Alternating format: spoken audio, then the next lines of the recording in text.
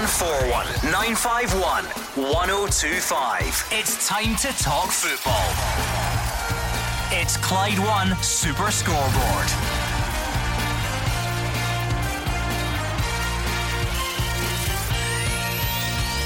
Good evening and welcome to Clyde 1 Super Scoreboard on a big night of Premiership action. The fallout from Dubai follows Celtic to Livingston, where we find out how many of the isolating stars will feature. The Deputy First Minister might not be pleased with Neil Lennon, but it's David Martindale he'll have to negotiate tonight.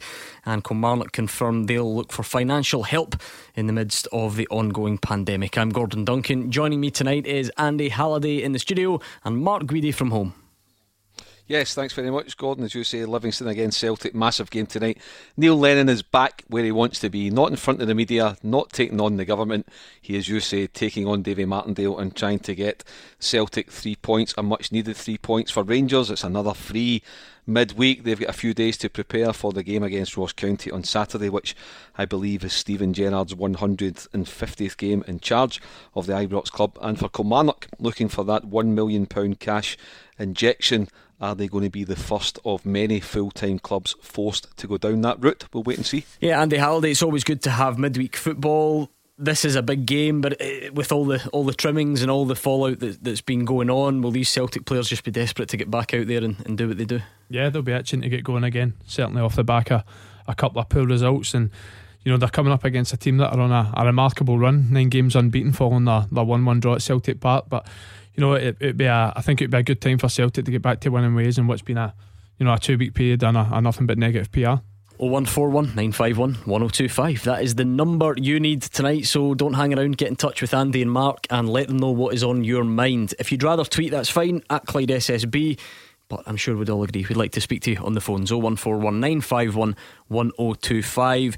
It's very difficult to shake off Dubai, given that the isolating players all return tonight and the impact that it's had on the gap at the top. So let's try and view it with a look forward, if you like. I'm sure some of you might have lingering thoughts about, was it right to go, and Neil Lennon's apology. That's fine, but what about now? How many of those isolating players would you expect to come back in? The time off, the isolation period, is that too much, or will they be able to hit the ground running?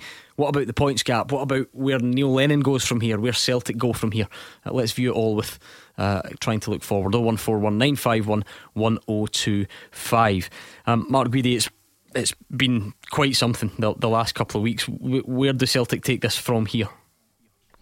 Oh, the starting point tonight is to go and get a victory, for Celtic. That's what they'll look to do for Neil Lennon and the player. I think the league's over. I don't think there's any doubt about that, but there's still pride to play for. They're still securing second place. For Neil Lennon, he still believes he's the right man for the job, so it starts from here for him showing that he's the right man for the job. But in my own opinion, Gordon, whether Celtic win 10-0 tonight or lose 10-0 tonight, I don't think it really matters.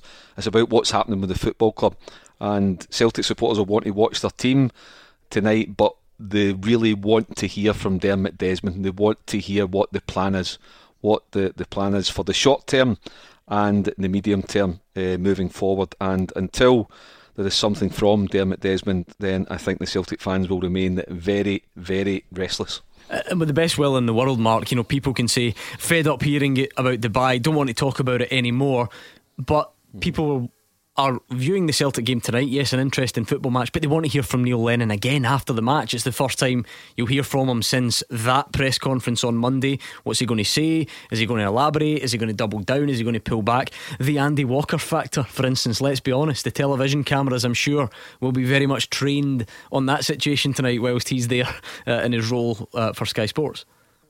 Yeah, I mean, he was very vocal against Andy Walker, been vocal against John Hartson. Look, you wouldn't expect Neil Lennon to agree with those opinions, but I think when you listen to the opinions, whether you agree with them or disagree with them, I think they're coming from the right place, and if the guys are challenged on them, which they have been, then they'll be able to back them up. But yeah, Neil Lennon will understandably be disappointed. I think unless you've been an Old Firm manager, we have no idea what like it is. Andy's been an Old Firm player, but being a manager is 20, 30 times the pressure of being a player. So we've heard Gordon Strachan say it, Walter Smith say it, Paul Le Guen say it, Alec McLeish say it, Tony Mowbray say it. So Neil Lennon is walking in those shoes just now, and it can't be very pleasant from him. On a human side, I absolutely feel for him. I think it must be horrible, but on a footballing side, I totally understand why people are questioning if he's the right man to take Celtic forward. Right, Celtic fans, what are you thinking ahead of tonight then? Who should play, who shouldn't play? We're back to the old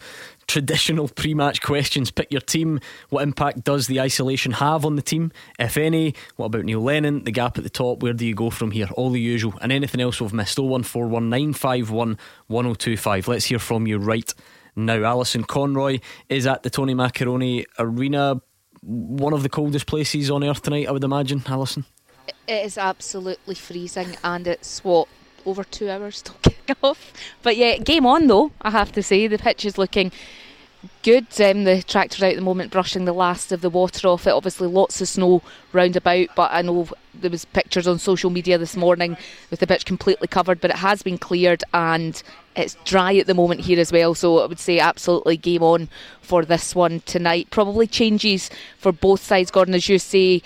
All but one of the self-isolating players for Celtic are back and available for this game. Livingston, of course, will have this Betfred Cup semi-final against St Mirren on Sunday in their minds as well. Could David Martinelli make changes with a mind to that game on Sunday as well? Livingston unbeaten in their last 3 home games against Celtic, and of course they had that draw with them at Celtic Park on Saturday. Celtic without a win in the Premiership since the 30th of December, so we know they'll be desperate to make amends tonight. I'm just wondering if a 16-year-old Andy Halliday would have been roped in to clear the snow off that pitch in a different era. Is that the type of job you would have had to do around those parts? That would have been one of the better jobs, trust me. Yeah, back in the days it was not too easy being a young player coming through, and especially the fact that I was one of the fortunate ones to train with the first team. They made sure they kept your feet on the ground and had you doing plenty of chores, but trust me, I'd have took that over many I'd done. Like what? I mean, see, to be honest, cleaning Gary Bowen's boots for a start, because he's one of the angriest men in football. So see if there was even a speck of mud on it, you're going to hear for it for the next half an hour. But I used to get the bus for Buchanan Street in the morning, and it was a Govan subway into the town, bus for Buchanan Street to Almonvale, run down the stairs, and the last bus every day was 5:30. And Gary Bowen would purposely make you do jobs to about 26 minutes past 5, just knowing that you would be making a late dash for that bus. But I had some good times at Livingston, and they're obviously on a great run just now. They certainly are. Well played to everyone who got that pitch in order. It looks like the game will be on tonight, as Alison says, so we want to hear your thoughts on it. 0141 951 1025. Andy, from a professional footballer's perspective, that isolation period, is that enough to make you not unfit's probably the right word, but can those Celtic players still be at peak condition to come back in and play tonight? Peak condition, maybe not, but certainly still fit enough to be available for the game. I make no apology for sort of referencing myself just now. Obviously we're going out not kicking a ball for, I think it was roughly 7.5 months. I played 120 minutes in a cup semi-final 2 weeks after my first training session. So although the players that they've obviously been self-isolating and hoping they're all safe and well, I'm sure that the club had supplied them with maybe I think there's treadmills. Treadmills or a bike is that or enough whatever. then? Can that keep you ticking over? Yeah, definitely. It's obviously not the same as training every day and getting sharpness in the legs and having a kick of the ball, but I certainly feel they should be available for the game tonight. And what let's be honest, which is still a big game for Celtic. Yeah, that's the weird thing, Mark. It's massive, but because of everything that's going on, it seems like the results in the last 2 games have been secondary, because people would understandably say, well, the reason Celtic dropped points is because they had half a team missing. Some people had the league over anyway. For other people, that was just confirmation. How much real focus is there on getting a win and getting back to winning ways tonight? No, for me, not a great deal. Like I said, I don't think it matters. Obviously, Celtic will want to win and say that they've still got second place to play for, which I think will be fine. Celtic will get second place just as easily as Rangers will go on to win the league, I think. But it's about the bigger picture at the football club. I get the Dubai thing, I get it's still rumbling on, Gordon, but for me it's not important anymore. It happened 2 weeks ago. Yes, the fallout's still there from COVID, but it's about what's happening with key positions at the football club, from the chairman to the chief executive to the manager to the head of recruitment to the possibly 4 or 5 key players that might want to leave, or they want to try and leave in this window. It's massive questions that are dependent on the future of the club, that depend on whether supporters want to go and buy a season ticket, whether it's £400 or £500 seat that you've got, or whether it's a hospitality table. But there's 30 million, if not more, 30 million quid riding on these key decisions. Not 30 million quid riding on what happens at Livingston tonight, 30 million quid riding on what Dermot Desmond decides to do. So yeah, on that then, the tone which Neil Lennon took, the fact that it differed from Peter Lawwell, the fact that Celtic then chose to not publish any of it on their YouTube channels, social media outlets, whatever it may be, does any of that reflect on the likelihood that Neil Lennon continues as manager, or is that just small stuff that will iron itself out? Gordon, normally, as you know, with football clubs, particularly Celtic and Rangers, that's what we deal with day in, day out. You can kind of join the dots, put two and two together and get four, but with Celtic I just can't work anything out just now. Was Neil Lennon urged to do that? Was he told by people inside the club, go and do it? Is it something that he's done entirely off his own back? Was it a case of, I know that tonight's or Wednesday night's going to be my last game, so I'm going out with all guns blazing? Who knows? Because there's not been a lot of dialogue other than what Neil says and what Peter Lawwell said last week, and Peter Lawwell didn't address any of the issues in terms of his own position or the manager's position. Then we're all still left in limbo, and meanwhile there's other names swirling about that could become the manager to replace Neil. So it's very, very untidy, and let us say there's only one man that can sort it. And one thing I'll say about Dermot Desmond, Celtic fans, he was an absentee landlord, he's not interested, we never see him. Trust me, Dermot Desmond knows exactly what's going on, and he'll be sitting wherever's just, I don't know where he is now, Dublin, the Bahamas, London, could be anywhere, but he will have his finger on the pulse, and things will be happening behind the scenes. But the frustration for the Celtic supporters, they want to hear it publicly, they want to know what's going on with their football club, and right now they do not have a clue. John's a Celtic fan, first up tonight. Hi John. Hi Mark, Andy and Gordon, how you doing? Hope you're well. Oh good, John. What are you thinking ahead of tonight then? I have to say, what will happen, what's going to happen will happen. As Mark says, the night's game doesn't really matter to the big picture. But what I was trying to phone in was, Mark, I was trying to, a couple of years ago I came on here, Mark, if you remember, and I asked you, one of my mates had told me about Steven Gerrard was going to be the new manager of Rangers. But this is probably more out and open, this one. Is there any truth to the rumour that Eddie Howe has been offered the Celtic job? I don't know if he's been offered the Celtic job, John. Is he on the radar? Will he be on the shortlist should Celtic decide to part company with Neil Lennon? Yes, I would imagine that he would be. But I wouldn't take it for granted. I don't know if you're a Celtic supporter or not, John, but I wouldn't take it for granted if you want Eddie Howe that it's because Celtic come calling that he'll take it. He's a guy in demand, he's got a good reputation, and like any manager worth his salt, as I said in the programme last week, they will only take the Celtic job if it's on their terms, if they're allowed to make the key decisions which their job ultimately rests on week. So Eddie Howe could be on the list, Roy Keane could be on the list, anybody could be on the list, but they will only take it if the job's right for them. And by that I mean, it's for guys at that level, it's more than salary. It's not about what am I earning, it's about the conditions that you have to work in day in, day out. I mean, John, Neil Lennon is obviously still the Celtic manager. I'm not sure we've heard anything to suggest that that's going to change imminently. Are you expecting it to change imminently? No, well, I've just heard, as I said, I came on about 3 years ago and asked Mark, if you maybe remember, I asked about Steven Gerrard because I'd heard. But I've just heard a few rumours that Eddie Howe he's been offered the job and he's supposed to come in the summer, but apparently he wanted to come now so he could get bedded in for the summer for next season for the Champions League qualifiers and that. That's just what I've heard, know what I mean? But as I say, it could just be hearsay. But as I say, I think Eddie Howe would be a good shout. But as I say, see now, I mean, don't get me wrong, I was one of the guys which a lot is still had bad taste in my mouth about Brendan Rodgers, but I think now looking back, Brendan Rodgers took us as far as the board would let him go, and I think that's how, even the first time Neil was here, I think Neil had more ambitions than the Celtic board, although Peter Lawwell's done an amazing job for Celtic. But I think the John McGinn transfer, you would say, Mark, was the beginning of the end for Brendan Rodgers. Don't you start on it, that's Hugh Keevan's favourite topic. I'm going to ban it just because he brings it up so often. Andy Halliday, whether you agree with Neil Lennon or not, whether you agree with Peter Lawwell or not, and I think we've certainly kicked the backside out of that, and it seems to continue.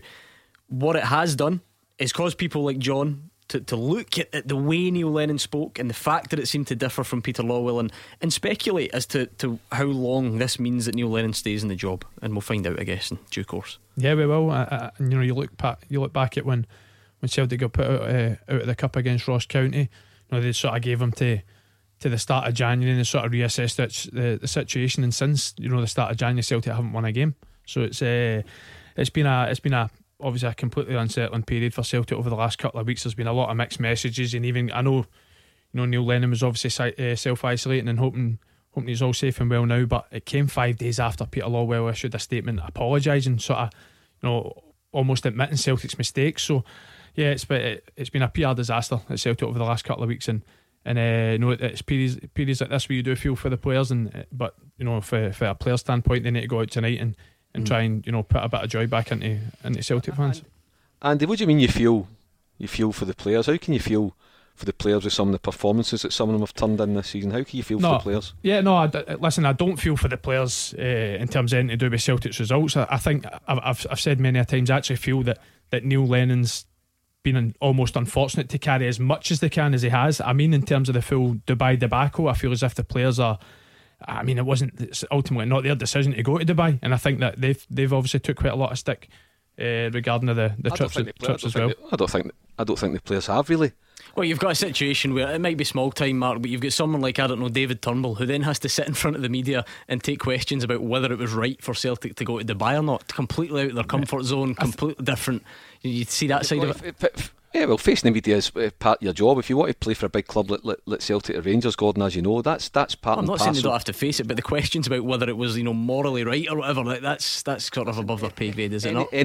Well, not really, because anybody can ask any question that they want within reason, and it's up to the player how they answer it. So I don't go in for all that. I feel sorry for them because they have to ask questions about Dubai. I don't buy into that at all. I just come for the place as well, Mark. That even when I think it was the young boy Welsh done an interview. I think it was 20 minutes after John Kennedy's interview, and you can just see that whether he actually believed in what he said, and he didn't really want to go against the message that was coming out of Celtic at the time. I just felt sorry for him in that respect, that's all. But yeah, listen, there's been a number of people that have made mistakes, and I just felt sorry from a player standpoint regarding that full situation. Right, 0141 951 1025. Thanks to John. Michael is up next, and it's a great time for you to join in. Bowie at breakfast. On the last show, topically, we were giving out presidential pardons. Just looking at this just now, you're such a disgraceful person. You're despicable. But I'm going to give you a pardon, because what else have I got to do? Yes, get in there. Graham, you are pardoned. Live from Glasgow. Bowie at breakfast. With the Scottish Sun. For the best football news and opinion online, thescottishsun.co.uk/football. Clyde 1. You are the voice of Scottish football. Call 0141 951 1025. Clyde 1 Super Scoreboard. Andy Halliday and Mark Guidi here with me, Gordon Duncan, on tonight's Clyde 1 Super Scoreboard. Building up to kick-off in Livingston against Celtic. 8:15 kick-off. What kind of ungodly hour is that for a kick-off in the Scottish Premiership? Not sure I can ever remember many of them, but that means our team news will be along a bit later. And the good news, that gives you more time to get your suggestions in. Celtic fans, what are you expecting tonight? How do you expect the team to look? What would you like it to look like? Obviously the fallout from Dubai continues, so how will that impact the team tonight? How does it impact the manager? Where do you go from here? Let's go to Michael, who is a Celtic fan. Michael, I think the previous Celtic caller said something along the lines of tonight's game didn't really matter to him. Would you agree with that, or does every game matter? I agree with Mark Goody. It doesn't matter to me tonight, Gordon. Happy New Year to all the guys, right? I said this last year to these guys that Rangers would win the title when it was 13 points clear, and there was something like 17 goals ahead, and it's turned out that I'm right. They're going to win the title, no ifs and buts about it. To be honest with you guys, I'm also sit hearing about the Dubai thing, where it, right, and they shouldn't have went, so that's it, end of. But what hangs me is Neil Lennon should take it on the chin that his team have been poor, the players have been poor, and see with regards to Nicky Hammond, I read about him before he even signed as a scout for Celtic in the recruitment department, and basically all the fans back then said that he was no very good scout. Now I've got a name for you, and he's called Fergal Harkin, and he was a scout at Leicester City when Martin O'Neill was the manager, and Neil Lennon was there also. He's now at Man City. Now, I read about him the other night there, right, and I think he seems like a good bet. Do you know what? It just shows you, Michael, how far things have progressed, because you used to get transfer suggestions. We've never had a scout suggestion on the show, but that's not to say it's not a good one. Something I want to pick up on, Mark, and I'm not saying this is representative of every Celtic fan. There might be loads out there who disagree, but the simple fact that we've got on the 20th of January 2 Celtic fans in a row on saying about a Premiership game, it doesn't really matter. I mean, that is a bigger problem than anything, isn't it? Yeah, it is, and it shows you what the Celtic supporters think of their club just now, and I agree with them. I've said at the top of the show, whether Celtic win 10-0 or lose 10-0, it's about the key positions at the club and what Dermot Desmond plans to do. Now, for all we know, Gordon, there could be a major plan in place for the next 24 to 48 hours, or it might be something that Dermot Desmond reigns along with till May. But if you look at Dermot Desmond, when he needs to intervene, and he only intervenes when he feels there's a crisis point, hasn't he intervened to get rid of Ronnie Dyler and bring in Brendan Rodgers? He intervened to appoint Martin O'Neill instead of Gus Hiddink 21 years ago. It's at that stage where he will be has intervened and will continue to intervene to do what he thinks is the best for the football club moving forward. But the frustration is how quickly, if he's identified targets for various roles at the club, or just one role, whatever, how quickly he can get them in the door. But the Celtic supporters want to see something, because I think there's far too many Celtic supporters not content or not enough confidence in some of the people with key roles at the club. I mean, Andy, there was probably a time where there would have been a feeling out there, and it was clearly a wrong one because he's still in the job, but there would have been a feeling out there of, if Celtic lose tonight, or if Celtic drop points tonight, that might be it for Neil Lennon. Are we now somehow beyond that? Is the gap so big, and the situation changed so much that the outcome tonight won't really impact Neil Lennon? I mean, it certainly shouldn't be that way. And I mean, who it should mean a lot to is it should mean a lot to the players, because I think a lot of the Celtic players have become to the realisation that they're playing for the future at the club. If you're part of a big club and you're not producing results, or you're not producing individual performance, then ultimately whoever the next manager is going to be, or going into the next season, if it is still Neil Lennon, they'll look back at this period of time and realise when their number was called, who stood up to be counted for and who let them down. Which is, to be honest, is why I've been, and a lot of us have been so impressed with David Turnbull, because he looks as if the one that tries to put his foot in the ball and take the game by the scruff of the neck and try and make a real difference. And I don't think there's been enough Celtic players doing that at the moment. Is there a feeling of limbo around, Mark? Because even on the transfer front, it's the 20th of January. Celtic have arguably got glaring holes in the team that need filled in this January transfer window, and it feels like there's a sense of limbo about everything. Aye, there is, Gordon. And just on Michael's point in the collar, the Fergal Harkin, isn't it? Is that what you said, Michael? That's right, Mark. I'm familiar with that name. You're right. He's at Man City. I have to be honest, I'm not sure that he worked with Martin O'Neill 20 years ago at Leicester. I don't think he's as old as that, but I'm aware of him. I think he's got a background as well in some of the big sportswear films. But yeah, he's been with Man City for a while, and he's got good connections in football. So I don't know if he's in the running for the head of recruitment or not. The bottom line is Celtic have got somebody in that role just now, but that might be one of the positions that Dermot Desmond is looking at. But on your point, Gordon, and that's where I think the frustration is now. If Dermot Desmond wants to carry on with Neil Lennon, if he thinks, look, okay, we'll go for it, we'll get second place. If the Scottish Cup takes place this season, then go for that and win a trophy. If he's got the confidence in Neil Lennon to turn it around for next season, that's up to Dermot Desmond. Then go for it, but announce it. But if he's not, then I think you need to make the change as quickly as possible, because you want to give any new manager, or Neil Lennon for that point, the chance to now go and rebuild in time for the new season. To try and maybe get a couple at the door this month, to bring a couple of new ones in, because what you don't want is trying to get everything done during a 3-week period at the end of June, start of July. That's really leaving yourself wide open for another calamitous campaign. So, as I say, the key decisions need to be made quickly, and whether the fans agree with them or disagree with them, they'll just need to like it.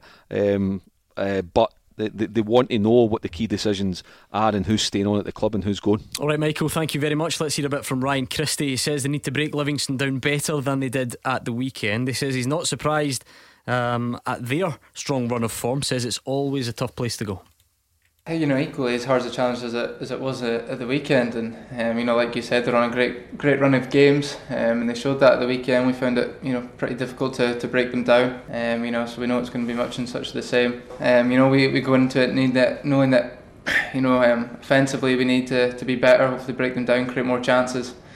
Obviously we kept the back door shut at the weekend, so hopefully do the same and get on the score sheet and take 3 points. Over the last couple of seasons they've been very good, obviously, especially at home, whereas this season they've kind of expanded that away. I know they didn't start too well, but they've definitely picked up now, and I think every club expects that from Livingston now. Nobody goes into a game against them expecting an easy game. It's always really tough, especially at their place, so obviously that's what we're expecting. Right, Ryan Christie also insists the pressure's now all on Rangers, despite them being 21 points ahead. The midfielder says the players are determined to do their talking on the pitch after a turbulent week. Our mindset overall as a squad is, we've said that over the last good few years now, is kind of to do it for ourselves and to do it for each other, and especially at a big club like Celtic, when things sometimes aren't going right, there's so many people that want to jump on you and make everything 10 times worse. So the only way you can answer back is as a squad and as individuals is to play well and win games. So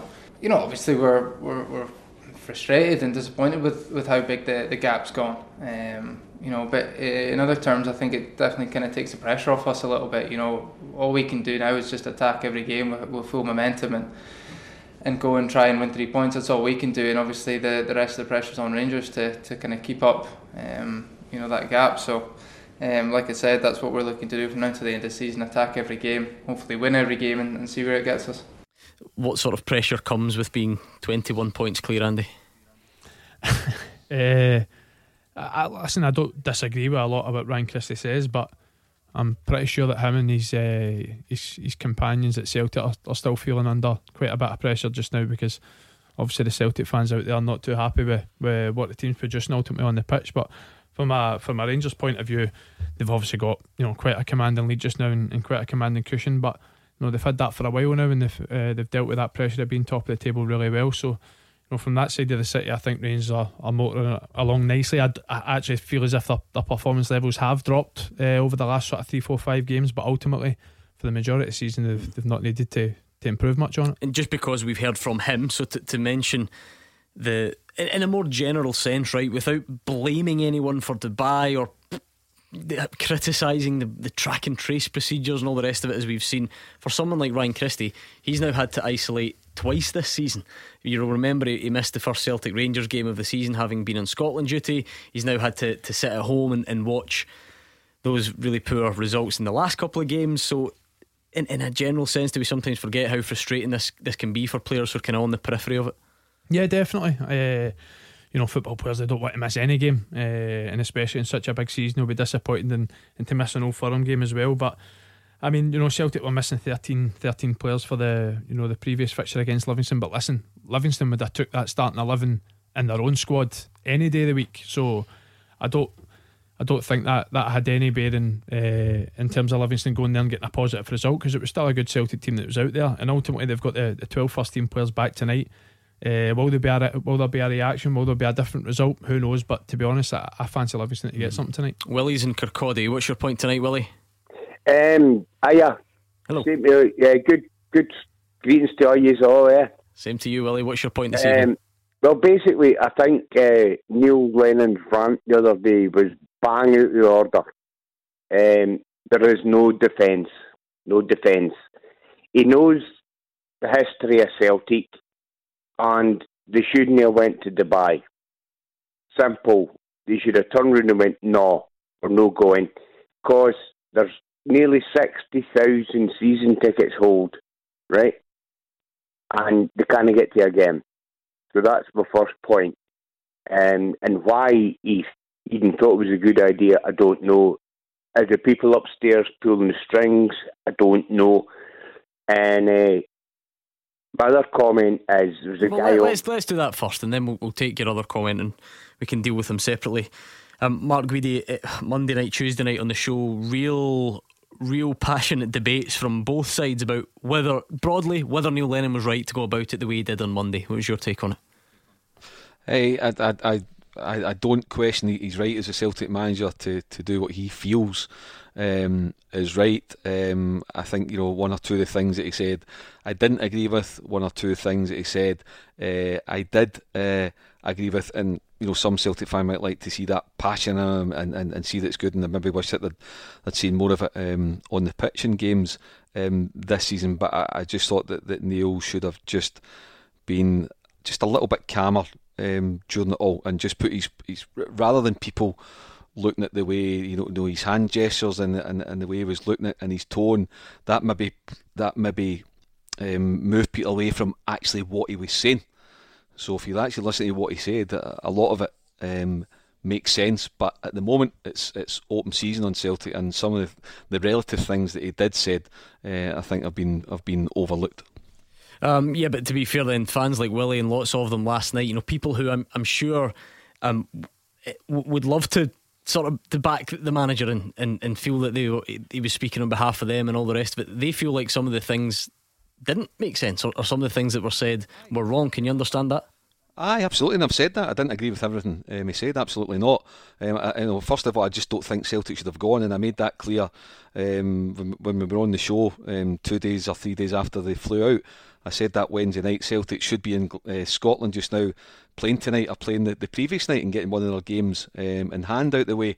And even when the full-time whistle went at Ibrox and you end up 19 points behind, not 19 points in front, when you're 19 points behind, I just think no, we shouldn't have gone. What I do agree with them was, and we don't know, but but Neil Lennon has assured us that there was no sort of steer or nothing from the government at the last minute to say, listen, you guys should maybe think twice about this, and here's why. So had they put the kind of a seed of doubt in Celtic's minds, then they might have thought twice about it. But my view is on it that they shouldn't have been there. Willie, what was your other point?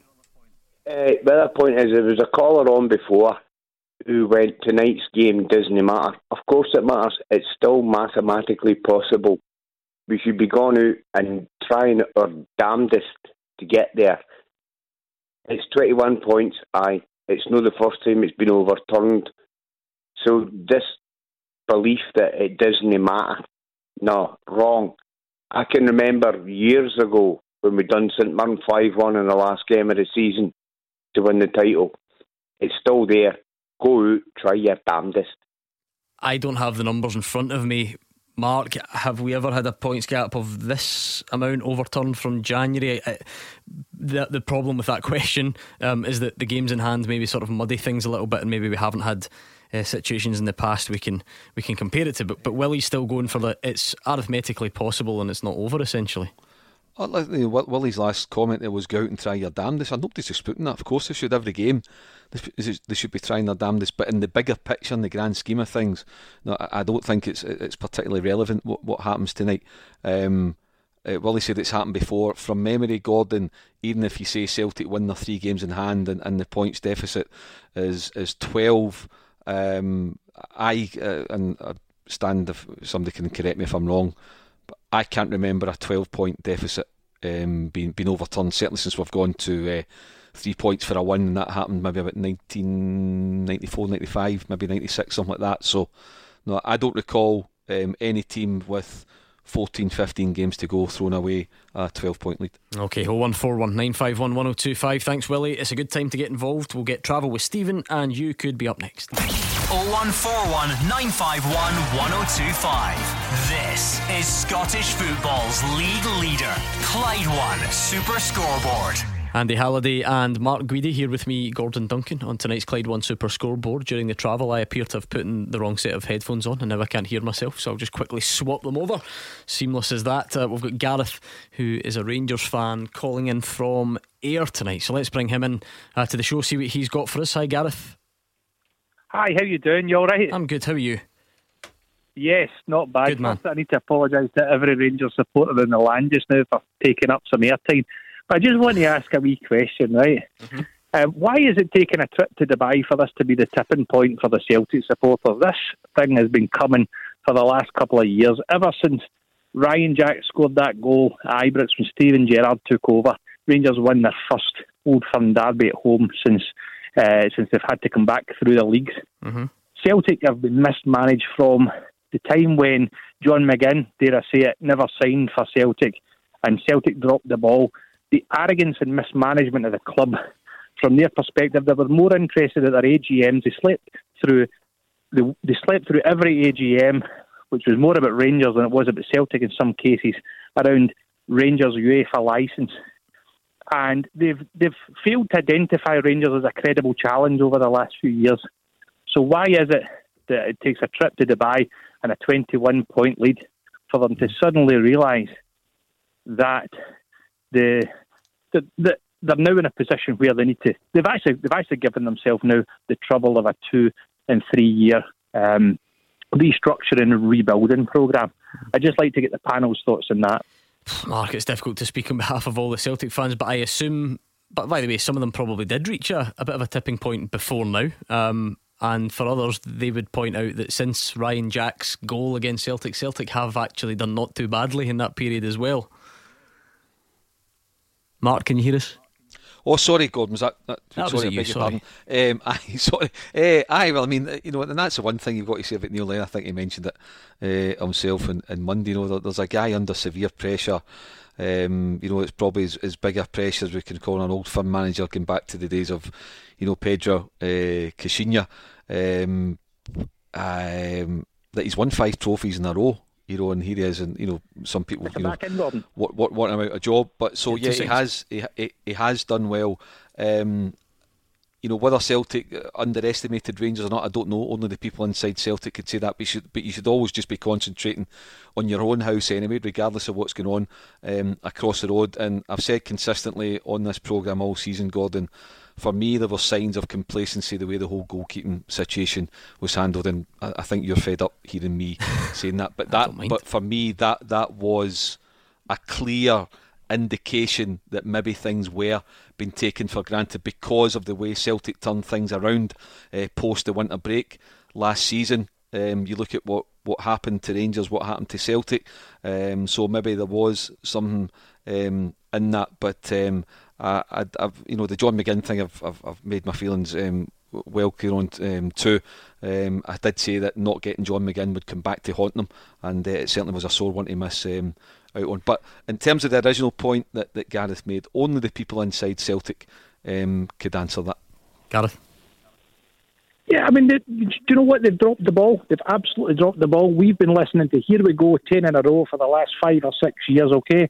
And we heard it all last year. You know, they're the best team in Scotland. You know, they've got a credible European record, all this stuff, right? The side hasn't changed. The side hasn't changed, right? But all of a sudden, you've had a guy on earlier on, and he... Gareth, that what you've said there is all true. That Celtic were top of the league, they won the league, and they did do well in Europe in terms of their section last season. They topped it. So actually what they're saying last season is true, just as what people are saying this season is also true. I think there's a lot of focus on the demise of Celtic, and you know what, Rangers have made an absolute brilliant run this year, unbeaten domestic, apart from the cup defeat, and they're flying the flag for Scotland. And I just think, you know, I've been listening to the phone. I love the phone, and it's brilliant. I'm an avid listener of the podcast every single day, and it's just been Celtic. And you know what? Sometimes we need to remember that Rangers have put together an incredible run that dates back, decades upon decades. So I just like to get that out there, and best of luck, guys, for the rest of the season. It's a great listen. Gareth, you can join us before the end of the season. And to be fair, Gareth, Mark, I don't think people would doubt that. That's just what rubs salt into these Celtic wins. That's what makes the whole thing worse. Yeah. Dubai is bad, but Dubai's worse if you're 21 points behind because of how good Rangers have been. Yeah, exactly, and that's a key point that Gareth makes, and I think one that I made last week or the week before. Whatever happens as well, when Rangers get over the line, the way Rangers have performed this season, and credit to the Rangers board as well for sticking by Steven Gerrard, because the way things ended, March, April, May, they could have, I don't think too many people have complained if they decided to part company with Steven Gerrard, but they clearly saw something. I think they've all had a meeting and they've decided in the way forward, and it's worked. It's worked very well. So one thing that has to happen this season, I'm sure the Rangers supporters and Rangers Football Club will, once it's officially over the line, is they ought to be congratulated. It's about Rangers, how they've been good, how they've been consistent, how they've been well managed, how they've recruited well, how they've performed well, is why they will win the league. It's not because Celtic went to Dubai. So that point shouldn't be lost this season. Andy, having been in that dressing room with a number of those players and that management team, well, this, what's the phrase? I'm not sure if suit them is exactly what I mean, but of course there's pressure. There's always pressure, but there is an almighty sideshow going on at Celtic. Is that absolutely fine? Steven Gerrard happy just to keep the head down then and work away in the background and maybe not get the headlines that Gareth is talking about? Yeah, well, I think we've seen that. With Steven Gerrard this year. There's certainly been a different approach with his mannerisms, with the way he's dealt with the media, with the way he's dealt with being top of the league, and obviously the team and the club doing ever so well. But no, listen, Gareth touched on it, Mark touched on it there. When Rangers were the team that was dominating domestic football in the 90s, and they went on their own 9-0 run, the team now have actually got more points at this stage of the season than any year Rangers did back then. So ultimately, when Rangers do win the league, they've earned it and they thoroughly deserved it. And I think they've got their due praise, both domestically and European level this season. And they're a team that's motoring along that much that there's actually talk now about could they potentially go unbeaten. So I do think that they've got the praise they utmost deserve, and like I said, when they do eventually lift the silverware, they will have deserved it. Slightly changed squad, because I had important players like Kemar Roofe and Leon Balogun who've come in and made them even better. I wonder if on that sort of journey then, the last couple of seasons, say towards the end of last season, was there ever a time when you thought maybe this won't work out, maybe Steven Gerrard won't eventually get that piece of silverware or that title? No. Listen, people might laugh, but I fancied Rangers to win the league last year, and ultimately it never happened. But I felt as if with the team and the squad that we had last year, I thought we were progressing. I think, to be honest, I don't think there's been an argument since Steven Gerrard has came to the club that they've progressed, every month, every year since they've been there. But ultimately the main thing's silverware, and that's eluded them up until now, where it looks as if it's obviously only a matter of time before he does get that league winners medal at the end of the year. But they have improved this year, especially in an attacking sense. You look at it last year, out with Alfredo Morelos, his 30 odd goals, whatever it was, the disparity between him and the rest of the squad was too big. When his form dipped post January, the rest of the team suffered, and the rest of the team form also dipped. But you look at without Alfredo Morelos' goals now, how spread out it is throughout the pitch. So I think that there's no doubt that they've improved, but I do think the signs were there over the last couple of years that the squad was ever improving. So even in those kind of darker moments, the ones that would spring to mind would be, was it Hamilton Accies right before the end, before we locked down, and then was it Tynecastle where he was very open in that press conference after the game and said something about reflecting on his own position or having a look at himself or something like that? Did you always feel that there was a willingness to then kind of come back and give it another crack? I can't actually remember too much the Tynecastle situation. I remember the Hamilton game. It came off the back, I can't remember the game, but it came off the back of a poor result the game before, and everybody knows, especially when you're at Old Firm, when you lose a game, the next game's of as massive importance.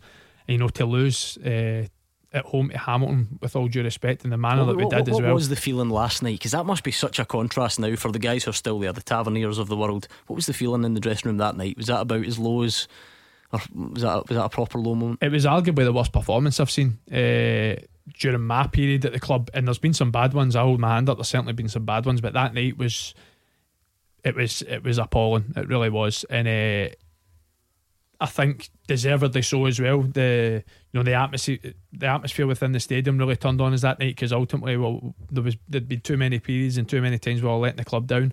But the performance that night was that poor that ultimately it was a reflection on how the team was performing post January, and that's why they ended up too many points behind Celtic that season. But like I said, I do feel as if the squad's been ever progressing. You look at what they've done in Europe over the last couple of seasons. I think it was only a matter of time before they found that consistency in the league, and they've managed to do that this year.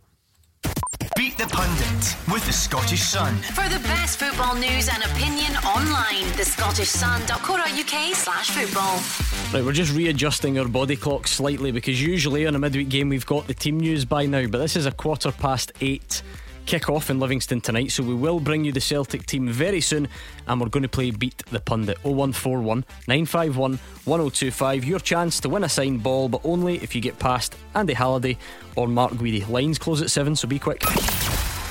Tackle the headlines. 0141 951 1025. Clyde 1 Super Scoreboard. Andy Halliday and Mark Guidi are here. We must be very close to the Celtic team getting announced, so stay tuned for that one. I'm sure it will be of great interest, and give us your thoughts on it once you hear it.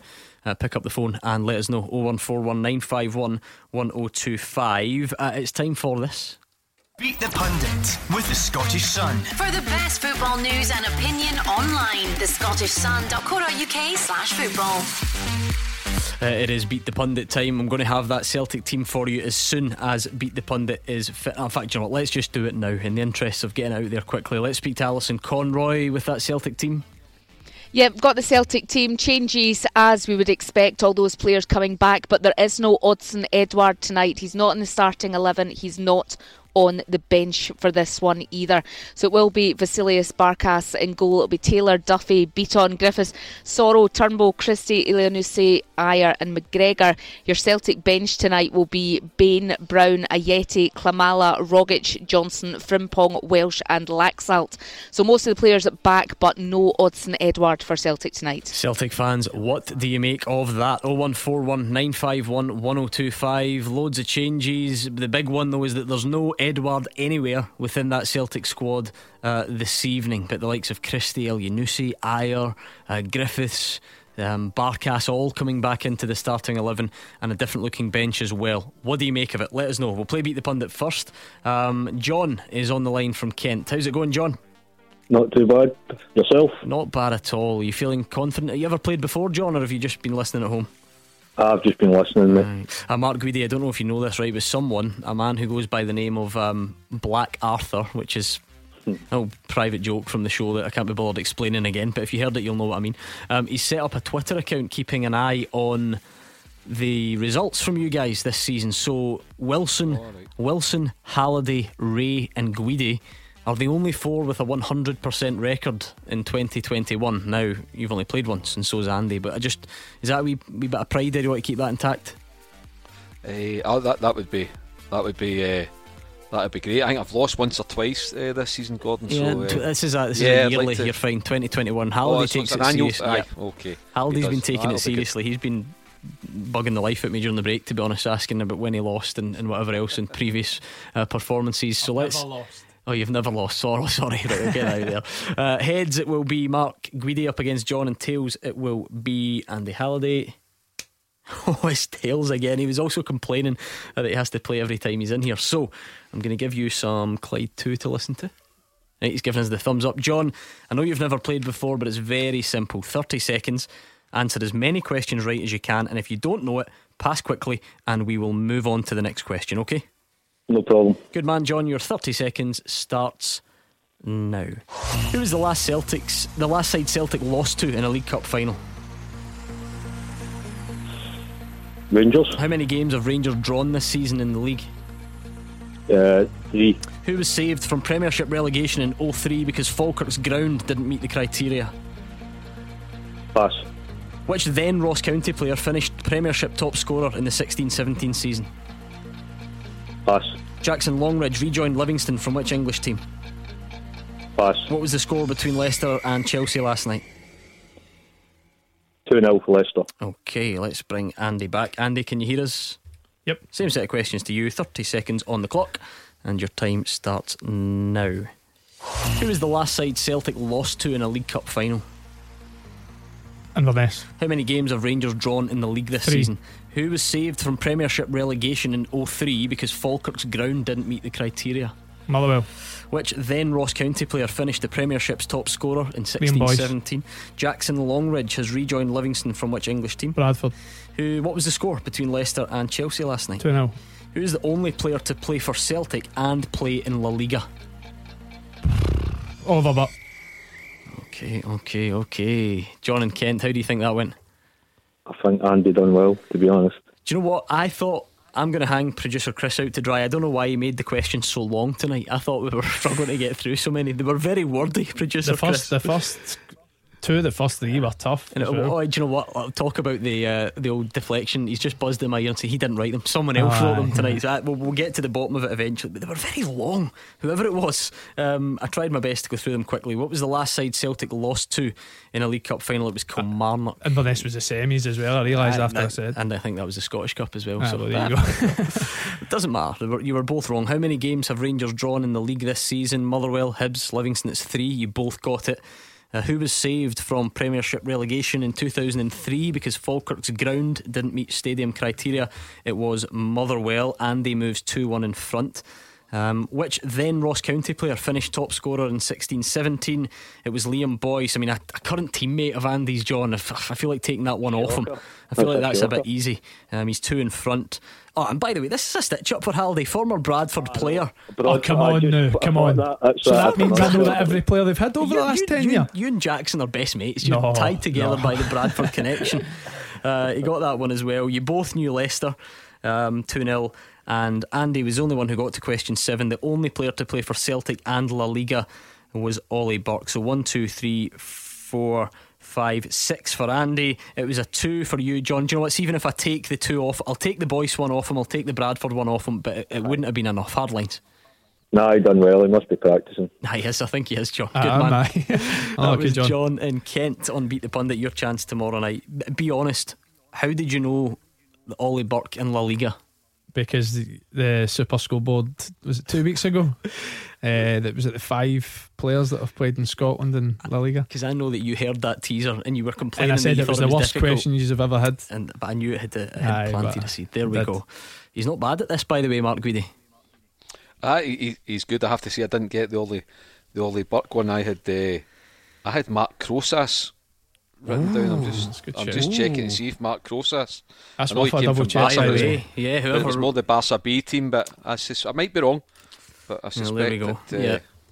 Well, he's got a future in the Beat the Pundit game. That Halliday's 100% record in 2021 goes on. Oh, he's good. He knows his stuff. He is good. I've got to be honest. Motherwell was a guess. Was it? It was a guess. I was impressed with that. One. I was very impressed with that. I remember that. That was a guess. In 2003, nervy moment, I must admit. Right, Alison, do you have the Livingston team for us? Yes, I do have the Livingston team. I have just been handed a team sheet, so it will be McCrory in goal. Jack Fitzwater is back. John Guthrie, Jack McMillan, Kieran Brown, Steve Lawson, Emmanuel Thomas, Scott Pittman, Alan Forrest, Julian Serrano, and Jack Hamilton on the bench. Melee, Kabia, Mullen, Devlin, Taylor Sinclair, Robinson, Riley, Sibbald. So quite a few changes for Livingston, as well as we thought might happen with that semi-final in mind on Sunday. That's another thing that perhaps is maybe been overlooked by some, Andy, is just how good Livy have been. You know, at the weekend, a lot of the focus naturally goes to the fact, well, Celtic were missing players and how much more difficult does that make your task. But Livy are absolutely flying, and I'd imagine they feel even more confident given that it's at home. Remarkable. I'd be amazed if there's been a period of time in Livingston's history they've ever went that many games unbeaten, especially in the SPL. I don't think there's any chance that's ever happened. And they deserve all the credit they've received. They've been excellent. And you even look at their team. a couple of players that they've had that have really stood out for them over that unbeaten run. Scott Robinson, Josh Mullen, both of them aren't playing, so they've obviously got strength and depth there. They've strengthened with a couple of new players, and Jackson Longridge, my new best mate. Yep. So listen, they deserve all the plaudits they're going to get, and like I said, I fancy them to get something tonight. Mark Guidi, what do you make of that Celtic starting 11? We knew that Julian would be missing because he was the first positive case. Celtic obviously confirming a second anonymous positive case. There's no Hudson Edouard anywhere in the squad tonight, but there's also no Olivier Ncham anywhere in the squad tonight either. Yep. What do you make of the starting 11? I've missed a couple of names, Gordon. I think if we got Ayer, Duffy, Beaton and Taylor, yep. at the back, I've got Griffiths up top, and I've got McGregor, Christie, Elyounoussi. Who's the other two? Sorrow's in midfield and Turnbull. Yeah, I mean that's a strong lineup. That's as strong a lineup as Celtic have got just now. Albeit you would have Edward in the starting position, but apart from that, that's fairly strong. Barkas back in goals as well too. So yeah, Celtic should be looking to win that game, but I wouldn't be surprised if it's a draw tonight. Is that still the diamond then, Andy Halliday with Elyounoussi up front alongside? Yeah, I'm not sure. Either Griffiths? That or maybe 4-2-3-1 with Christie playing off one of the wings. I'm not too sure, but the diamond was a shape that seemed to be working well for them for a couple of games, and they sort of get away from it. So not too sure. We'll certainly see at the start of the game how they're setting up, but it's a strong team. They've obviously got 12 of the 13 that were isolating back, and yeah, like Mark said, it's as strong as they could possibly put out. But obviously no odds in Edward, so you never know whether he's the one with the positive case or not. So whoever it is, obviously wish them well, but it's certainly a strong Celtic team. Yeah, and to be fair, this is see the Livy team. Sorry, Gordon, just to say, is the Livy team full strength, or do you think is Davy Martindale looked at resting 3 or 4 ahead of the cup semi-final on Sunday? Yeah, I was just saying that to Gordon. Scott Robinson's been outstanding over the 9-game unbeaten run. I think he actually won Player of the Month two months in a row, if I'm not mistaken. Nicky Devlin tends to start games, doesn't he? Josh Mullen certainly started the last few. So Craig Sibbald, and so I don't know whether the goalkeeper is, but Stryek, he's no. So McCrory's back in, and so there's definitely a few changes. Whether it's because the semi-final in mind or not, I'm not sure. But it must be. Yeah, it must be.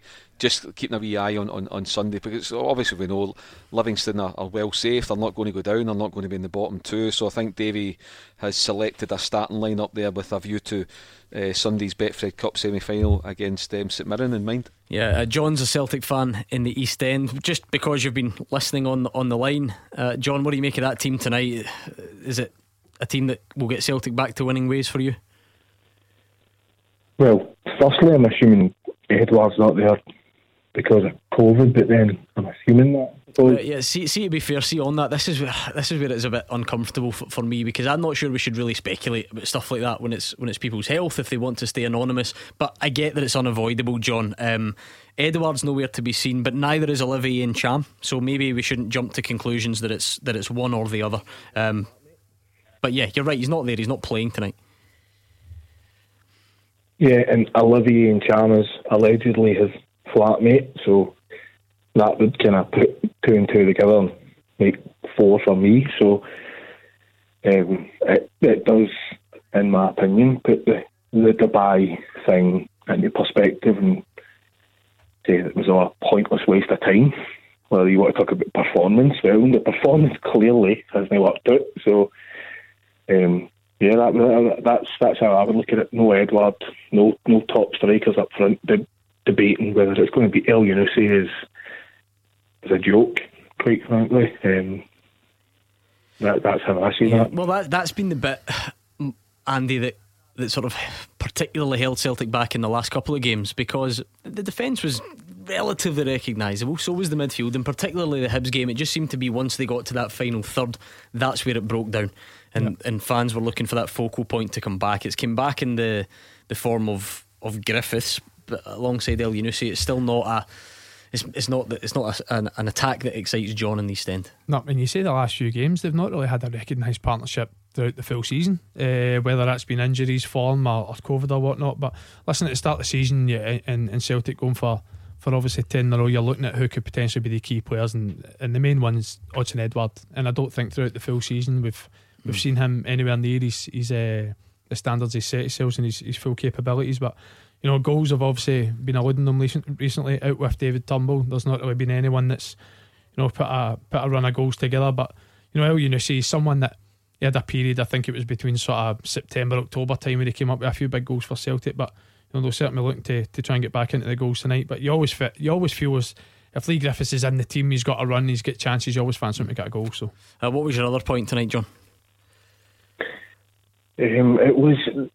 I've heard a few Celtic fans the past few nights kind of try to, you know, defend Neil Lennon, defend the club, and kind of have a go at the media and different things like that. And my point is just I thought while I was hearing these other Celtic fans defending this, I thought, well, this is how I kind of see it. This is something that's popped into my mind, and that was that when Kilmarnock and St Mirren, as I believe, were first kind of reprimanded for their breaches, it wasn't so much the attention on their breaches and more so much the attention on their punishment and kind of feeling sorry for their punishment.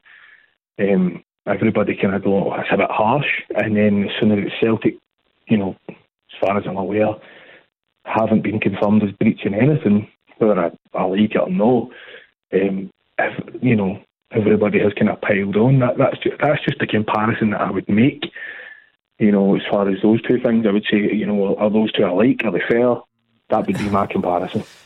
There's obviously room for comparison, Mark. The difference is quite an obvious one, where Kilmarnock and St Mirren could not fulfil a fixture because of their COVID breaches, and Celtic didn't have that problem. However, that then does, to be fair, open up another debate, because, well, Celtic have got a bigger squad, so maybe it's not a surprise that they were able to carry on and play the fixture. So you can kind of compare them, but there's that one big obvious difference, which is that it did not cost Celtic a fixture. Yeah, I don't think there's any comparison at all, John. I don't get your argument at all on how, you know, there was sympathy for the punishment to St Mirren and Kilmarnock, but there's no sympathy for Celtic. It's two totally different incidents. Two of the clubs were docked points, were given 3-0 defeats automatically against them, which they've won in appeal, which are the right decisions for me. Celtic haven't been, you know, Celtic weren't told that they couldn't play against Hibs or couldn't play against Livingston and given automatic 3-0 defeats. They were still able to field a team. So no, I don't get where you're coming from on that, John. My comparison isn't from a punishment perspective. My comparison is from a public opinion perspective. People phoned up this show, and this is just my opinion. I don't really have much, you know, kind of information to back that up. No, that's fine. To me listening, people phoned up this show and kind of, you know, argued that's a bit harsh. You know, this. Even though for what I heard was that these people breached the restrictions by sharing cars and whatever else, but the public opinion towards it on this show, for people calling in, kind of was, you know, it's a bit harsh. Do you know, think that's a bit, you know, too far? The SFA or SPFL, whoever the body is, it's kind of made this decision to get a bit too far. But as soon as Celtic committed their decision, which I do think the Dubai trip was wrong, primarily for the point my decision in it is, you are so far behind your opposition that you think that going to a warm weather training camp is what's going to fix that. No, go train in the cold weather up in the mountains in Scotland. Go do that instead of going for a hot weather training camp and sitting by the pool and having a beer. Go train in the cold weather in the mountains and go toughen yourself up for the fight that you need to have for the rest of the season. Is it not all about perception though, John? And you've just mentioned it, because perception's everything, whether we like it or not. St Mirren and Kilmarnock, yes, they had breaches and they were punished for them. They got the fines, as Mark Guidi mentions, but there were things that since then, the clubs have spoken and said that they feel there are other clubs that may be struggling with the distancing side of things and facilities and all the rest of it. And so there was a degree of sympathy there. It's a lot harder to get sympathy when you've dragged 60 members of staff on a 7-hour flight to Dubai in the middle of a pandemic, is it not? Is that not why the perception's different? I understand why the perception's different, but nobody has been dragged anywhere when the understanding is that the governing bodies have allowed it. Yeah, listen, okay, dragged was a strong choice of word then, right? You've taken 60 members of staff to Dubai in the middle of a pandemic. Does that not just feel a bit different from the Kilmarnock and St Mirren thing? Neil Lennon's press conference yesterday or the day before, whenever it was nuts. I could say that, but when he said that the government certainly could have easily turned round, or the GRG, whoever they are, could have informed the club on the Saturday. No, that's not advisable. That's not wise. By the way, we're getting into this on Monday. That could have very easily been done. Anybody can talk about the moral duty of Celtic Football Club to do X, Y and Z. The moral duty is to look after the contracted football players, and that's it. The government's job is to look after the people of the country, so they could have easily, instead of pointing fingers and saying, no, you've done wrong, could have easily turned around and said, no, you should do this before you do it. So they point the finger once they did it. And they're the people who are supposed to look after everybody. No, Celtic Football Club, their duty isn't to look after the public. Their duty is to look after their players, and that's, as far as I'm aware, what they're trying to do. But I mean, there's an obvious answer to that, which that hasn't worked either, because, well, 2 players have got it. Yeah, and to be fair, I do think that the joint response group and you know, the likes of Ian Maxwell have come under pressure and some scrutiny as well. But no, on the point of John's initial point, I can't elaborate any further than what Mark said. It's a completely different scenario to what Kilmarnock St Mirren went through. Right, look, I know, thank you to John. See, for the 500 people that are tweeting me, right, and I just blame somebody else. The question should have been, who's the only Scottish player to play for Celtic and in La Liga, right? And then it's Ollie Burke, because clearly there are loads. There's Henrik Larsson, Thomas Gravesen, the list goes on and on. So it should have been, I should get a bonus point, by the way. Exactly, you should. Who's the only Scottish player to play for Celtic and in La Liga? Right, okay, sorry, it wasn't even my fault, but I'll apologise anyway.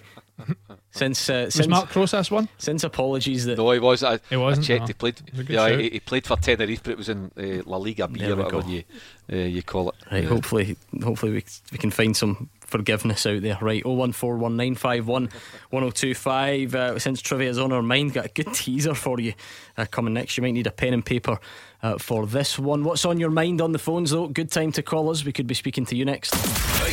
Bowie at breakfast. On the last show, topically, we were giving out presidential pardons. Just looking at this just now, you're such a disgraceful person. You're despicable. But I'm going to give you a pardon, because what else have I got to do? Yes, get in there. Graham, you are pardoned. Live from Glasgow. Bowie at breakfast. With the Scottish Sun. For the best football news and opinion online, thescottishsun.co.uk/football. Clyde 1. Taking your calls on Scottish football. 0141 951 1025. This is Clyde 1 Super Scoreboard. Andy Halliday and Mark Guidi are here. We're building up to kick-off between Livingston and Celtic. Remember, it's a much later kick-off than normal. It's 8:15, which is perfect. That means you can stay right here in all the build-up before you have to switch on your televisions. I do wonder if a certain Sky Sports pundit will be asked for a response to Neil Lennon. And that's the thing, Mark. This is where I do have a little chuckle when people say, well, why can you not just move on from Dubai? Because you think you've moved on, and Peter Lawwell speaks about it. Then you think you've moved on, and Neil Lennon goes off on one about it. You think you've moved on, and then Andy Walker will respond. So it's very easy from the outside to say stop talking about it, but when some of the main characters keep chipping back in, that's why it keeps rumbling on. Yeah, it does. I mean, I don't know if Sky will put, I'm sure Andy Walker is down for co-commentary tonight, whether they'll put him on the gantry. Remember, it's quite a tight build-up. Gordon, 8 o'clock on the air, and the kick-off's at 8:15. Whether they'll bring Andy Walker in or not. Is Andy Walker going to apologise? I wouldn't think so. I don't think Andy Walker will apologise for what he said. I don't think he'll feel the need that he has to apologise. Okay, here is your full-time teaser for tonight. Halliday's been shown off, swaggering about the studio after he's beat the pundit victory. So let's see what he's got on this. This should be up your street, in theory, but it might invoke some bad memories for you. So we're looking for, John Smith wants to know, can you name the last 10 players, this is tough by the way, to score a double in a cup match against Rangers? Now if we need a bit of clues later on about what years and so on, I will dish them out then, but at the moment the question is this: name the last 10 players to score a double in a cup match against Rangers. So we're talking domestic stuff here, not European. Stokes. Anthony Stokes, yes. What game was that? I can't remember. 2015 Scottish Cup final. 16. I know you've tried to forget about it. Anthony Stokes, yes. John Daly? No. Same game though, no? Johnny Russell? No. Yes, Johnny Russell, Dundee United, 2013 Scottish Cup. That's the game I was thinking of, Andy. Good team effort, you two. Good shout. Yeah, good shout. But did St Mirren was at 3 different scorers? There was a double in there, wasn't there? More recently? Aye. Well, that's the point. You need to tell me. I know there was, but it'd be really easy if I told you. I've got them in front of me. Yes. Double barrel name Hoyle Dix. No. Jake Doyle Hayes. It's not him. No. Mix something. Right. Okay. You're right. He's been scoring most of St Mirren's goals recently. I went through a good wee spell. Nah, it was Mix something that I've. Nick Conley. No, Mick. As in its surname. Like McDonald, for example. Right. God, no, McPherson, no. Well. McLaren. Cameron McPherson. You're getting closer. It's not McLaren. Right, I'll leave that with you. We're looking for the last 10 players to score a double. Oh, by the way, Michael Harlan. No. Did he not score 2 in St Johnstone 3-0 at Ibrox? Apparently not. Right, we'll leave it there. Scott is a Rangers fan from Kirkintilloch. What's your point tonight, Scott? First and foremost, good evening, panel. How are you all doing? All right? Good. Hope you're well. Yeah, it's not really a Rangers point I've got, which I normally come on and talk about. Okay. I switched on the radio and I heard the lineup for the Livingston and Celtic game, and I think the team the Livingston managers put out is absolutely sheer arrogance of them, and I think very disrespectful. And I'm not saying that as a Rangers fan because that I'm worried that Celtic are going to win. I personally still think Rangers are going to win the league, so it makes no difference. See, for that reason, I as a Rangers fan, I hope Celtic hammer them tonight for the sheer arrogance of putting out a weakened team. If I was a Livingston fan, I'd be absolutely raging that I'm up for watching the game on Sky Sports and I'm watching a weakened team playing against Celtic at home at the home park. He's technically saying, as far as I'm concerned, I'm putting out a team and no bothered if I win. So for that reason, he should be getting what he deserves. I hope Celtic hammer them. Wow. What do you make of Scott's reading of that situation, Mark Guidi? Well, I think first of all I would defend the right of any manager to choose what he believes is a team that can get a result. They've also got it for in terms of Livingston, and Andy knows he's a former player. They won the cup 15-16 years ago or so when Davy Hay was the manager, but they've got a cup semi-final on Sunday at Hampden Park, the chance to get to a National Cup final, the chance to win a major trophy. So it's easy for Scott to come on and say they're playing a weakened team, but Davy Martindale could easily argue, the guys that I've selected deserve their chance. So I defend the right. I always have done and always will do. You might think it's a weakened team. You might think, you're doing it you do it for that. The manager deserves the right to pick the team that he wants to pick. Andy, I mean, it's 7 changes, right? Which sounds dramatic, and the guys who've gone out, yes, a lot of them are main players. But to be fair, the ones that have come in, Jack Fitzwater comes in tonight. He's played 13 times already this season, so he's not a complete reserve. J. Emmanuel Thomas, good CV. He's played 12 times already this season. Robbie McCrory was the number 1 keeper. He's on loan from Rangers. He's come in. Serrano is the one that scored that screamer at Celtic Park. Alan Forrest has come into the team, arguably one of their main attacking threats. So yes, it's 7 changes, but he's not gone up to the MacArthur Glen and picked up 7 randoms. I think Jack Hamilton as well went on loan. I think it was East 5 and scored, I think it was 15, 20 plus goals in Livingston. Did you like that? Because you chuckle. I like that line. You've got a lot of qualities. One of them isn't that you're funny, but I actually thought that. I like that. I did. I like. You know what the worst of it is? I was scrambling around to remember the name of the shopping centre, and I just hoped I had got it right. So I'm glad that somebody liked it. One person's enough. Listen, Scott, I think it's unfair. Albeit Livingston have made 7 changes, but still certainly a strong enough team to go and compete with Celtic tonight. And listen, at the end of the day, I think it's their first domestic cup semi-final since, correct me if I'm wrong, but it was early 2000s when I think it was Hibs they beat in penalties in the semi-final. I think I was thinking that. Just imagine it's a beat the pundit question. 204. Right, Scott. On you go. The guys have been pretty clear on their side of it, but you don't agree. No, I absolutely don't agree. Now, your argument is they've got a cup semi-final. They're professional football players.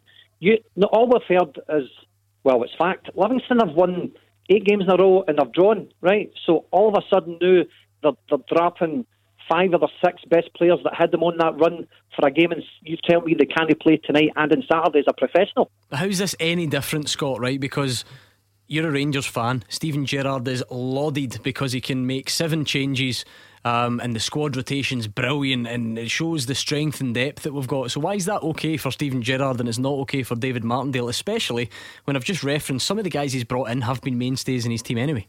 You can't compare Livingston's squad to Rangers. Exactly, but it's all relative. Surely it's relative because whoever it may be, Julian Serrano might be to Livingston what Calvin Bassey is to Rangers. Surely it's relative. Right, let me ask you a scenario then, right? Let's say the last game of the season, Rangers have to play a team, and if we beat the team, it gets Livingston to stay up, and we go out and put out a half-decent, a half-weakened team, or a half-strengthened team, whatever you want to call it, and no caring about the other team. We're talking about. I just cannot believe it. I just can't believe the arrogance of this manager. You know what? You're banging a line to call him arrogant. Do you know David Martindale? Do you know David Martindale? Right. Well, how can you call him arrogant then if you don't know him? How do you know? Do you know? Excuse me. Do you know? No, it's not. Do you know the background to his team selection? Do you know why he's left out? Well, there you are then. So you don't even know the facts, and you don't know the facts, and I've not labelled him arrogant. You have.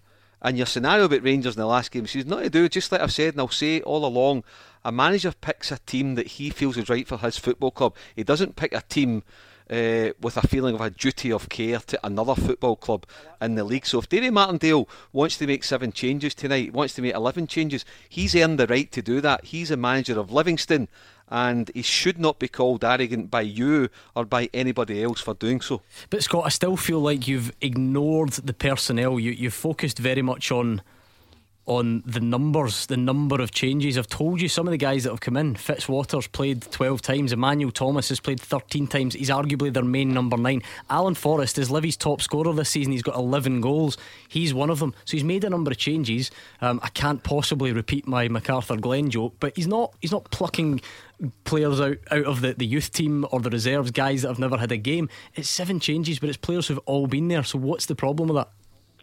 I'm going to stand by it. I'm still using the word. I call it arrogance. It's absolute arrogance, a manager doing that. But that's my point, Scott. Just try and answer directly on this. What is arrogant about recalling your top scorer to the team? Now, he's one of the changes, and lots of them are similar. Sorry, I missed that. Sorry. What's arrogant about recalling your top scorer to the team? Alan Forrest has 11 goals for Livy this season, and he's back in the team. Well, that's just one individual. But I've told you about the rest as well. Emmanuel Thomas, 12 appearances. Jack Fitzwater, 13 appearances. Robbie McCrory signed as the number 1 keeper. See the 4 or 5 players that he's dropped and rested, that they're going to come back in on Saturday. So you can bring in who you want, but the ones he's rested is going to start on Saturday. Again though, so how is that different from when Steven Gerrard decides that Stephen Davis is going to come back in on Saturday, so he sits him out midweek? How is it different? Because it's entirely different. How is it different? Don't just tell me it's entirely different. How is it different? It is different. It's totally different. It's totally different because when we bring in players, you can't back up your argument. No, there's an argument. We're bringing in like for like. I'll watch this game tonight, and I'll tell you this. I believe tonight that's a weakened team they've put out, and I'm hoping Celtic hammer them and give them what they deserve. It's not always like for like. Calvin Bassey sometimes comes into the Rangers team, so the various others that wouldn't play in the big games. Andy, I'll give you the final say on this. Listen, see if Livingston go out tonight and do get scalped 6-0, then maybe there's a few Livingston fans that will phone up and they're not too happy that he took that approach. But till that happens, like Mark says, David Martindale's got the right to pick whatever team he wants, with a massive game ahead tonight and at the weekend against St Mirren. I'm heartbroken, Mark. Stevie Snedden's burst my bubble. He says it's been sold. It's just the Livingston designer outlet now. It's not the MacArthur Glen. Raging. Remember the thing as well, just about that. Scott's coming on here about the changes, and it's not different to Rangers. How many times has Scott watched Livingston playing? So how would he know the quality in the calibre? Just like the rest of us. How does he know, or how do we know how certain individual players have trained in the past couple of days? Some might have looked up for it more than others. A couple might have wee tweaks, as Andy will know if that's the case. So from to come on, listen, if he doesn't like the team he selected and he wants to pick fault in 1 or 2, fair enough. But to come on and call David Martindale arrogant and then being unable to back it up when you've challenged them, just summed Scott up. He lacked credibility in his call.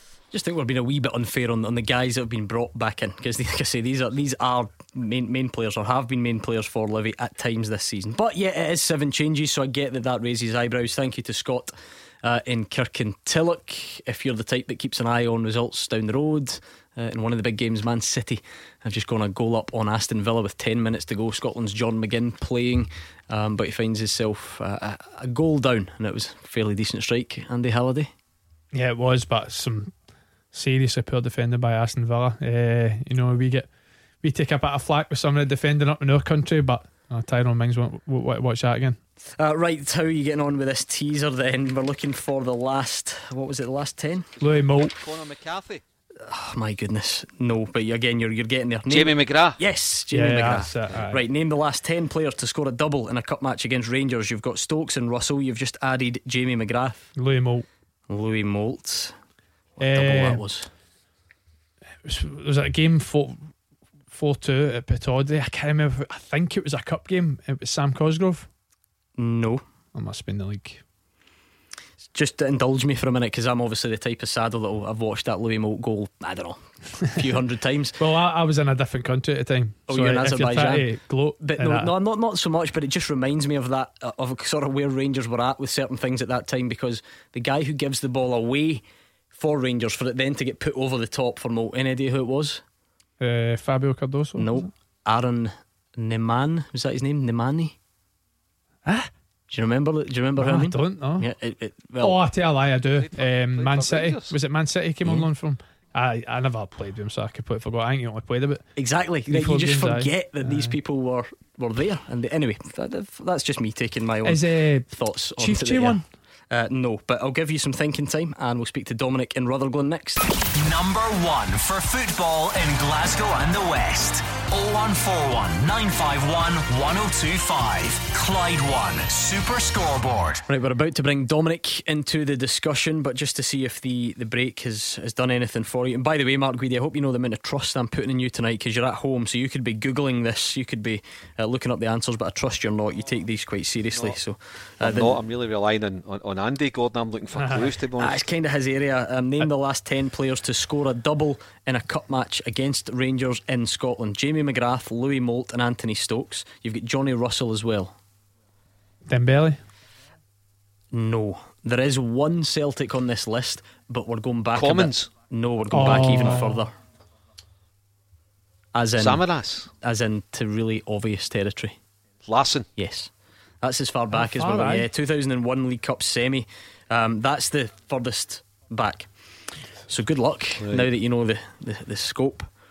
But there are a couple more. It could be a massive shout. 4-3 Queen of the South. No. Never mind. No. There are some. That was Aberdeen. That was the semi-final, was it? No, Rangers played Queen of the South in the final. Rangers was 3-2, was it? No. Yeah, but no. 3-2. No, I don't think there was a. There's not a Queen of the South player on. There are some lower league players on here though. Falkirk. Right, I'll concede. I'll concede there is a Falkirk player on this list. I played in the game because you didn't. You didn't. I don't know if you were back. Yeah, I don't know if you were shouting at the TV or in the stands or whatever. But so it's not. No, Darryl Duffy. I was going to say something. No, but I'd say that's probably the right era. So that's that. Do you remember the game then? Lee Miller. No, you've remembered the game though. 2011, 3-2. He also played for Hibs. He's not from around here. He's from a bit further afield. Right, okay. I'll leave it with you. Now, a cup match against Rangers in Scotland. Bearing in mind, Rangers were in the lower leagues and have played in the Challenge Cup as well. You might want to bear that in mind. I've been thinking the Challenge Cup as well, but I don't think there's any that I was a part of. No, I don't think you were a part of this one. This was an infamous one. Alright, leave it there. Alloa? Tiffany? Nope. I hope this guy still at Alloa? I'm trying to remember, because you would have played against him at the weekend. I think he is as well. No, I'm trying to think if he was in that team at the weekend. No. I can't remember if he's still. Let me bring in Dominic in Rutherglen and see what his point is. Hi, Dominic. Hi, panel. Thanks for having me. A pleasure. What's your point? It's just a wee point about Callum McGregor. I just want your opinions on it. I just think with Scott Brown not playing as much anymore, I think there's a lot of weight in the boy's shoulders, and it's affecting his performances. I mean, I'm a Celtic supporter. He's a great player in my opinion.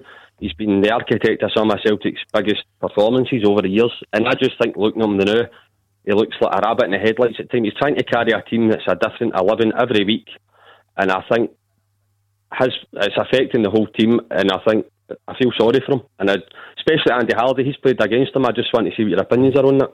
Just quickly, this guy's definitely not still at Alloa anymore. I forgot he's been gone for a while. But anyway, what's the point? Listen, Callum McGregor's a fantastic player. He's someone that's been just an outstanding performer for Celtic over the last few seasons, and he's been one that's been one of the more surprising ones that struggled a late, because the number of games he's played for the club and his consistency over the last two or three seasons has been excellent.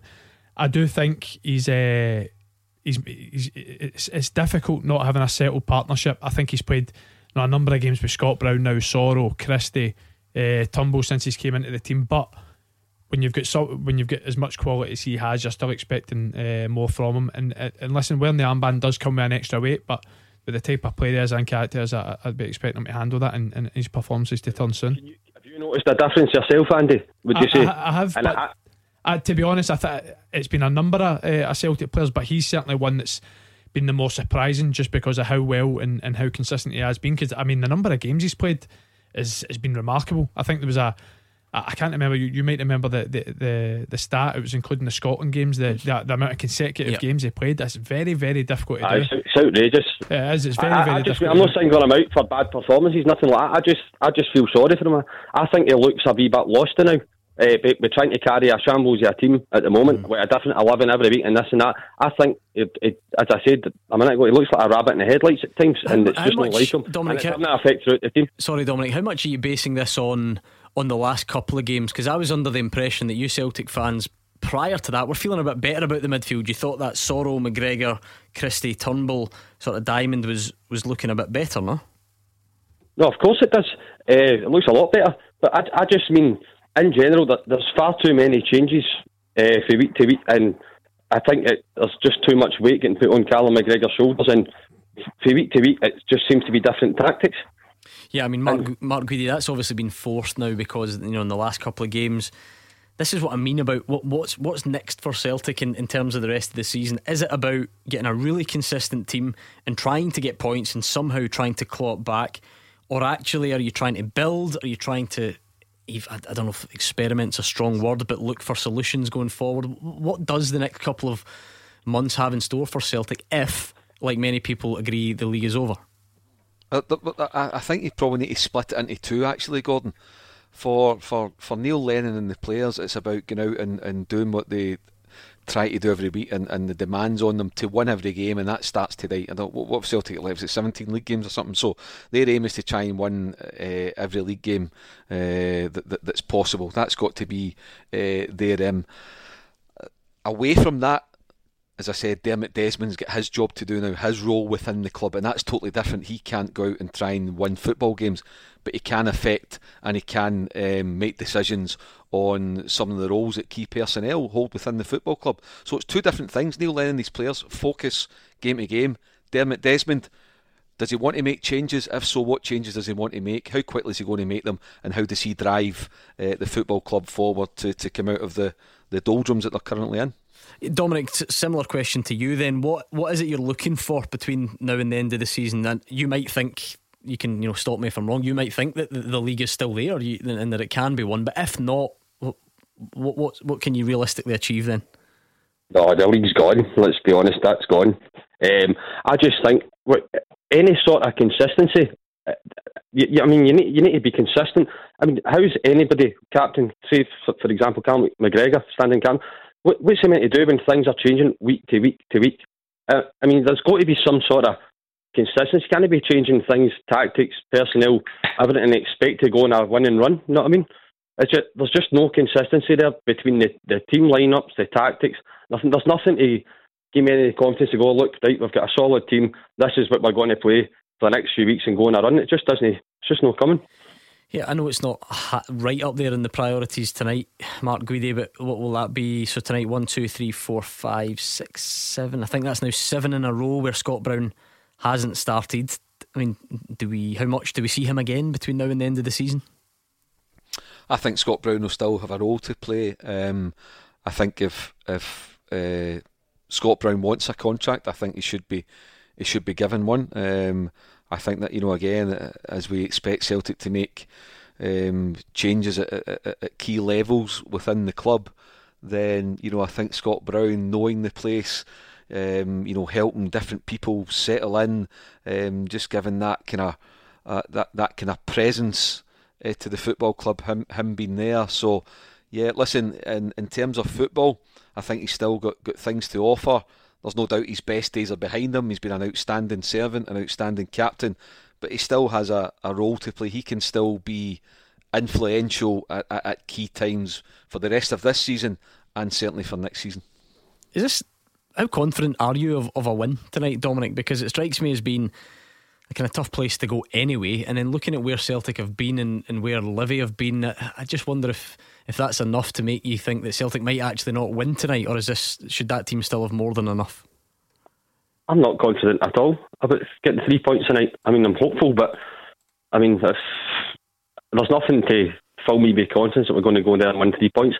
I just mean, how's Callum McGregor supposed to motivate a team with different personnel and different tactics every week?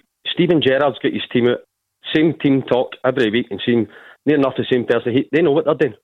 So Callum McGregor's having to readjust every week, and it's having an effect on the whole team. Yeah, I do get that, Andy, but that's the point I was trying to get. I felt like Celtic were moving towards a bit of consistency. We were seeing Turnbull, we were seeing Sorrow, and then Dubai came along, in case you hadn't heard. Yeah, no, I hadn't heard that, so it's interesting to know that one. But no, listen, there's been a couple of periods, to be honest, this season when you felt as if Celtic's going to sort of turn the corner and put our own results together. I think the other one was Aberdeen in the Cup semi-final, because I think it was one of their real standout performances throughout the season. You thought they would go on a run now, but not, they're struggling, and ultimately it is down because too many of their players aren't performing. And like I said, Callum McGregor's one that's maybe a little bit more surprising, just because how consistent he's been for a number of years. But at the end of the day, we're saying it's difficult when you're chopping and changing, you're playing with different partnerships. Turnbull's doing it really well just now. There's people being chopped and changed around him, but he's been the one that's been stood up and been counted for. But looking at the Celtic team tonight, you do feel as if it's certainly as strong as it possibly could be. So they'll be looking for a performance tonight, because it's still a big game. Right, we are still a bit away from kick-off, given this strange start time in Livingston. Thank you, Dominic. Hopefully you'll give us a call back and we'll speak to you soon. I better give you a couple of minutes on this teaser, you two, because it is tough and you've got some work to do. I've got the Alloa one. Right, Greg Spence, yes. Yep. Challenge Cup. Right. I was going to, is there any more kind of lower league ones? Yeah, there's a Del Lyle. Is it John Baird? No, that was a 1-0 Wraith Rovers, wasn't it? Milo Lorimer's got the two top. He's got the Falkirk one, and I'll tell you the team Forfar. Not remember it. It was a 2013 League Cup, I think, went to extra time. Goodness. Dick Campbell's son, no? No, this guy's also played. Who has he played for? I remember him playing for Dundee. Fotheringham? No, I think he's a bit of a. I think Forfar's his sort of main club, but definitely played for Dundee. Did Alex Ray have him there? The wee striker. Yeah, played Arbroath. Played for Arbroath as well. Yep. Yeah, in fact, it's Arbroath. Sorry, is his main team, because he's had numerous spells there. What's the initials? GS. Gavin Swanky. Right, yep, quick. Gavin Swanky. The Falkirk one, bit of a kind of target man. Like I say, played for Hibs. I'm going to get this wrong. I think he's possibly Moroccan. Oh, El. Yes, that's always a good place to start. El Aguli or something. Alagi, yeah, I'll give you that. El Alagi, yep. Okay, right. The Ivan two. Sproul. No, I think that's not on it. So the two is a St Johnstone defeat in the League Cup 2006. That's tough. I'll just need to tell you these, I think. Oh no, close. It's kind of St Johnstone striker SM. No, it's not Stevie May. It's close though. Stephen McLean. Stephen Milne. Yes, Stephen Milne. Yeah, good shout. And the last one, brutal. Ross County in the 2001 Scottish Cup. It was 3-2 to Rangers, so Rangers won it, but this guy apparently got a double for Ross County. This is brutal. This is because you won't remember that. I'm out. You know, some of these are memorable because Rangers lost them, but Rangers won this one. You won't remember this because Rangers won the game. Alex Bone. No. Yeah, I thought you might say that. Exactly. That was brutal. But you got the rest, kinda. Thank you, Andy Halliday and Mark Guidi. Back at 6 o'clock tomorrow to look back on that game between Livy and Celtic with Gordon Dalziel and Mark Wilson. In the meantime, stay right there. Callum Gallagher is up next.